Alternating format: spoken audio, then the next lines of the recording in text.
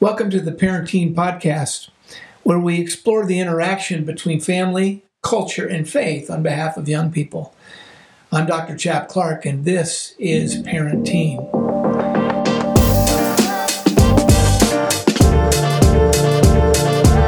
In our podcast, we explore a wide variety of issues that ultimately relate to the thriving and health and flourishing of young people, whether they're children or teenagers or young adults. How do we as a society, as a culture, as parents, as people who work with kids, teachers, therapists, just all of us, how do we understand the various factors that come into play as we care for our kids? This particular September 2022, as we focus on suicide prevention, is especially important for us to take a look at, to take some time to explore and to understand a little more clearly. When I was first a senior pastor a few years ago, I was in the pulpit for 2 weeks in Southern California, and after 2 weeks we had a horrific suicide in our community. I won't go into detail, but it rocked everybody. And the school districts and the churches and the community itself all banded together to try to ask questions related to how could we have missed this? And we did. Everybody did miss this. Over the course of time, I have been giving a lot more time to an effort to try to understand what are people saying about suicide prevention, suicide ideation, and all of the related issues. Where I'm not an expert for sure, but what I do bring to the table in parenting podcasts is that I work hard at trying to read what other people say and to try to bring different bits of data and different perspectives together. And as we do, I'm just going to open up with a quote from David Brooks on July 30th of last year, 2021, where he said this: "Terrible trends are everywhere. Major depression rates among youth aged 12 to 17 rose by almost 63%, that's two-thirds, between 2013 and 2016. American suicide rates increased by 33% between 1999 and 2019. All this is before the pandemic. The percentage of Americans who say they have no close friends has quadrupled since 1990. 54% of Americans report sometimes or always feeling that no one knows them well." This is not just true of adults, but it is even more true for young people. The two greatest risk populations in our culture today are teenagers and young adults and middle-aged men.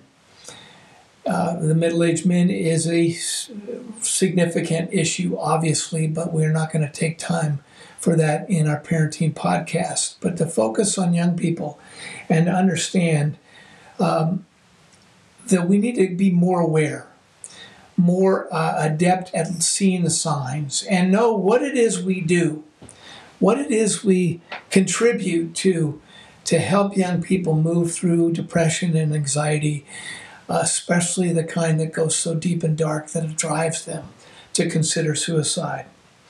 So I want to do two things. First is just talk about the data that's out there, and not maybe the stuff you've heard before, the obvious things, but there's a little more data that has emerged the last year or two. And here's one, is usually suicide attempts and suicide is associated with some level of mental disorder. Now, granted, that is a very, very big bucket. But there are mental health issues that come into play with most suicide ideation attempts and even suicide itself. Even if we have missed it, there are signs. For many times there are signs. So in other words, on that one, it just means that when there are signs, we need to take them seriously. That's become more and more obvious the last few years. But with the exponential rise in depression, anxiety, loneliness, isolation, failure, all the things we talk about here on parenting, now we need to be more alert to the various signs. And the second thing is, I think it's important for all of us to realize that there's a lot of pseudoscience out there, a lot of opinions out there, and the science is not well developed, although a lot of folks are spending a lot of time trying to understand more and more of what factors come into play. Research has shown that is very strong and compelling, that lets us know that there are three consistent key components to suicide. The first is that there's an acquired ability to enact lethal self-injury. In other words, the person has access to be able to follow through with an ideation, with a desire, with such a deep struggle that they choose to actually commit suicide. So they have somehow figured out a way that they're going to accomplish this. That's the first thing. Secondly, there's a sense of thwarted belongingness, is what the research shows. That we've talked about in parenting, the three major keys for growing up, for being a healthy adult, a flourishing adult. And one of those is a sense of belonging, that people care. And I am part of their community. I matter in their community. And when I lose a sense of belonging, when I don't believe that I am actually part of something bigger than myself, when I'm finding myself more and more isolated, coming out of the pandemic, that is a huge issue for so many young people, is recognizing that I do belong, to embrace the places and the people that do encourage me and affirm that I am part of them. But the more I feel that I am cut off, the more I feel isolated, and every attempt to try to connect seems to drive me further from others. And it may not be true from anybody else's perspective, but the one who is dealing with the isolation and anxiety and depression, it's from their perspective that they've tried and tried, but nobody seems to get them or understands them. They don't feel part of anything. So the first, the acquired ability to enact lethal self-injury, that they figured out how to do it, they have access. And secondly, not only do they not feel like they belong, but they feel like their attempts to belong have been thwarted. And that leads to the third, is a perception that they're burdens. A deep sense of incompetence or ineffectiveness, that nobody believes I'm worthy of being loved, that nobody believes I'm worthy of being a part of their lives, that I'm a burden on others, not a gift or a blessing. Again, we've talked about these three elements of what does it mean to thrive and to grow. The first is identity. Who am I as a unique person? Secondly, is what kind of purpose I have. And I talked about it in that podcast. You can look back on it, on autonomy. Is I have to believe that I actually bring something to the table. And so many young people today believe that they are actually a burden, that they don't really feel like they contribute. They may be a great athlete or a great student or very funny or really competent musically.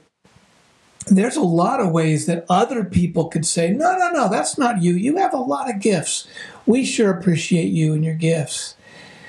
But again, all three of these, the acquired ability to actually fulfill their decision to commit suicide, and secondly, their thwarted sense of belonging, and thirdly, that kind of a deep sense of ineffectiveness and incompetence. This is all from the perspective of the young person.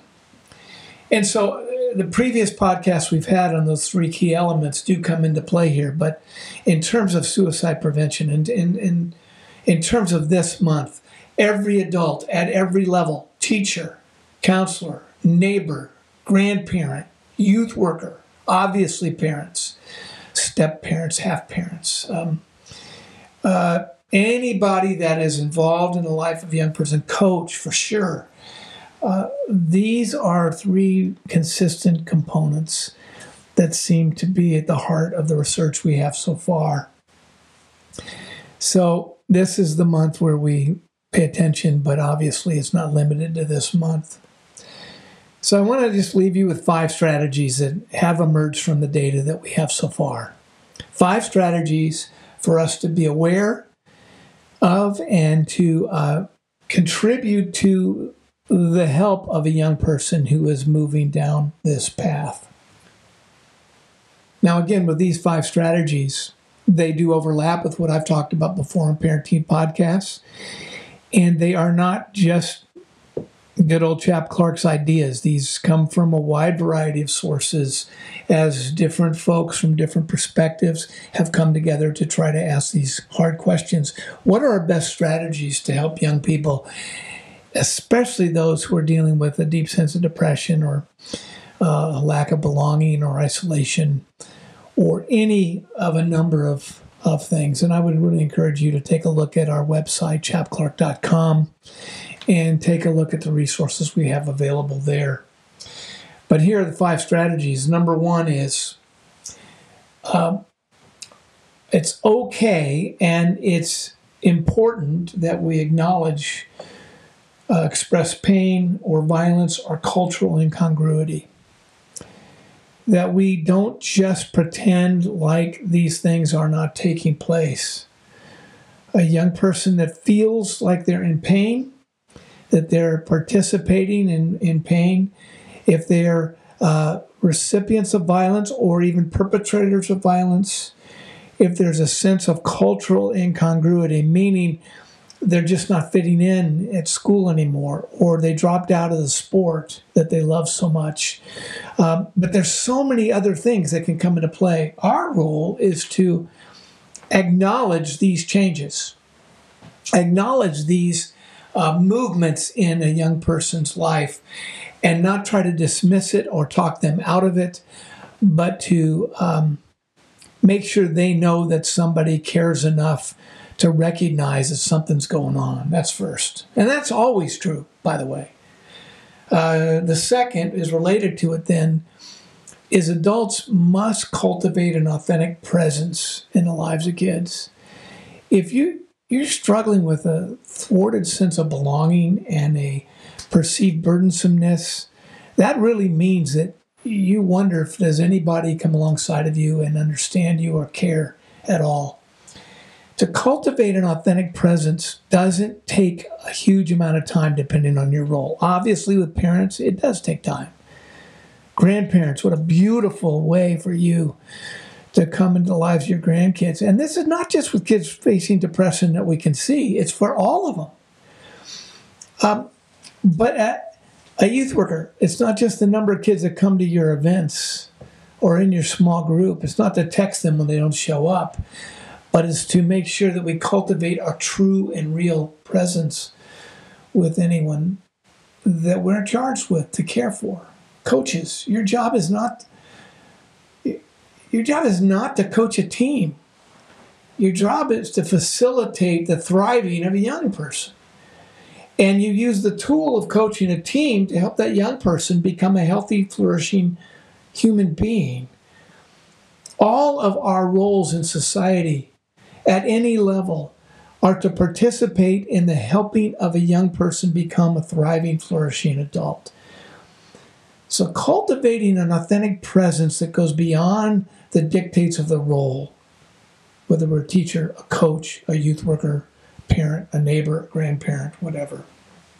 And that leads us to the third thing, is train, not shame. Train, not shame is really important in terms of a strategy, because young people already feel like that they must perform their way into blessing. And they already feel like they are one bad decision or one stupid mistake from losing their sense of belonging. When they feel like they have a deep sense of incompetence or ineffectiveness, and we are the adult in their lives, we really have a choice. Walter Wangerin writes about this in a really beautiful book a long time ago, where he says, every person you meet is an opportunity. You will do one of two things then. You will either lift them up or you will tear them down. One of two things will always happen in any human interaction. You will either be a blessing or a curse. No human interaction is neutral. Young people are so desperate for the blessing, the gentle training, the caring presence that helps them to know how to move their life forward, whether it's a math problem or whether they want to run the right route in a football play, whether they play an instrument well, whether they treated somebody poorly. Do we shame them and contribute to their sense of lostness and incompetence? Or do we train them, help them, walk with them, listen to them? That's the third one, train, not shame. 4, continue always to foster a sense of purpose. We talked about this with the Autonomy podcast, that yes, purpose is hugely important to the thriving adult. To a flourishing human being, I must have a sense that I'm connected to something larger than myself, and that compels me to move in the direction that will contribute to the greater good. And if I don't feel like I've got anything to bring to the table, that's why I talk so much about autonomy, that I believe I have power. I believe that I have significance. I have competence. I can be an effective force for good. And I connect that to my sense of purpose.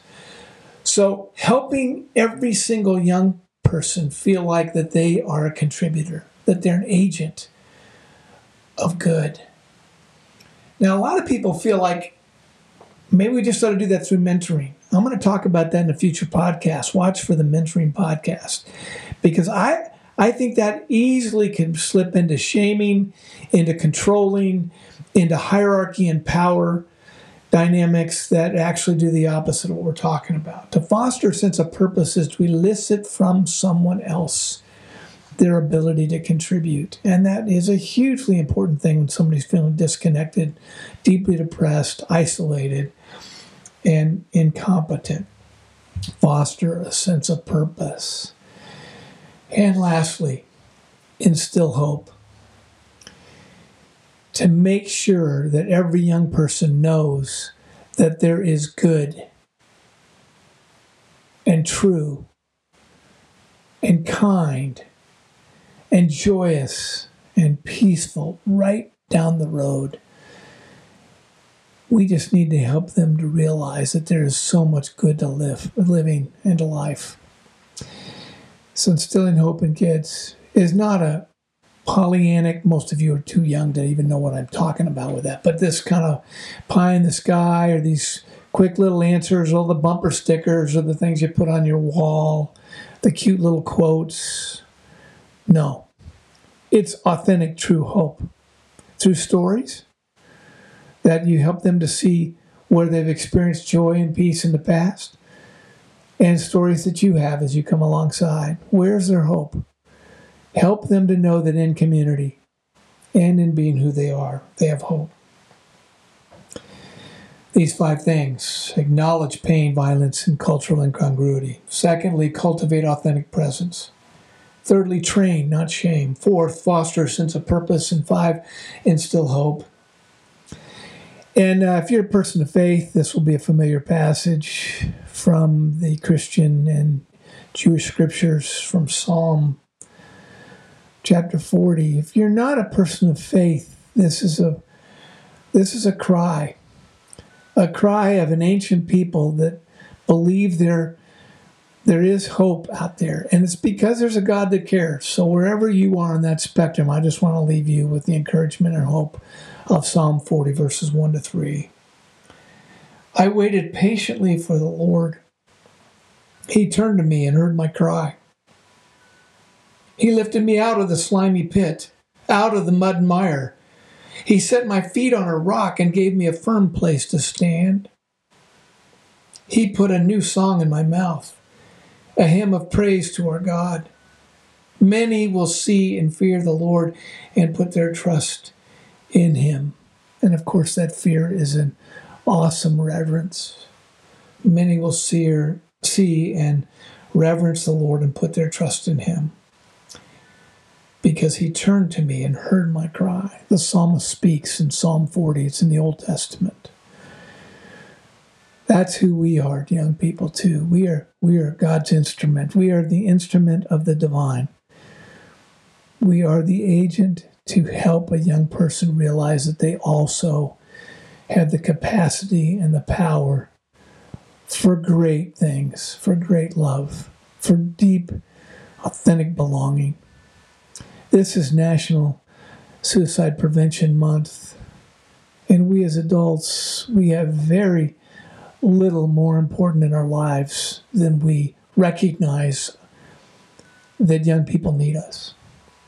So thanks for listening to Parenting. I'm Dr. Chap Clark, and this is where we explore the interaction of family, culture, and faith on behalf of kids. Thanks for listening.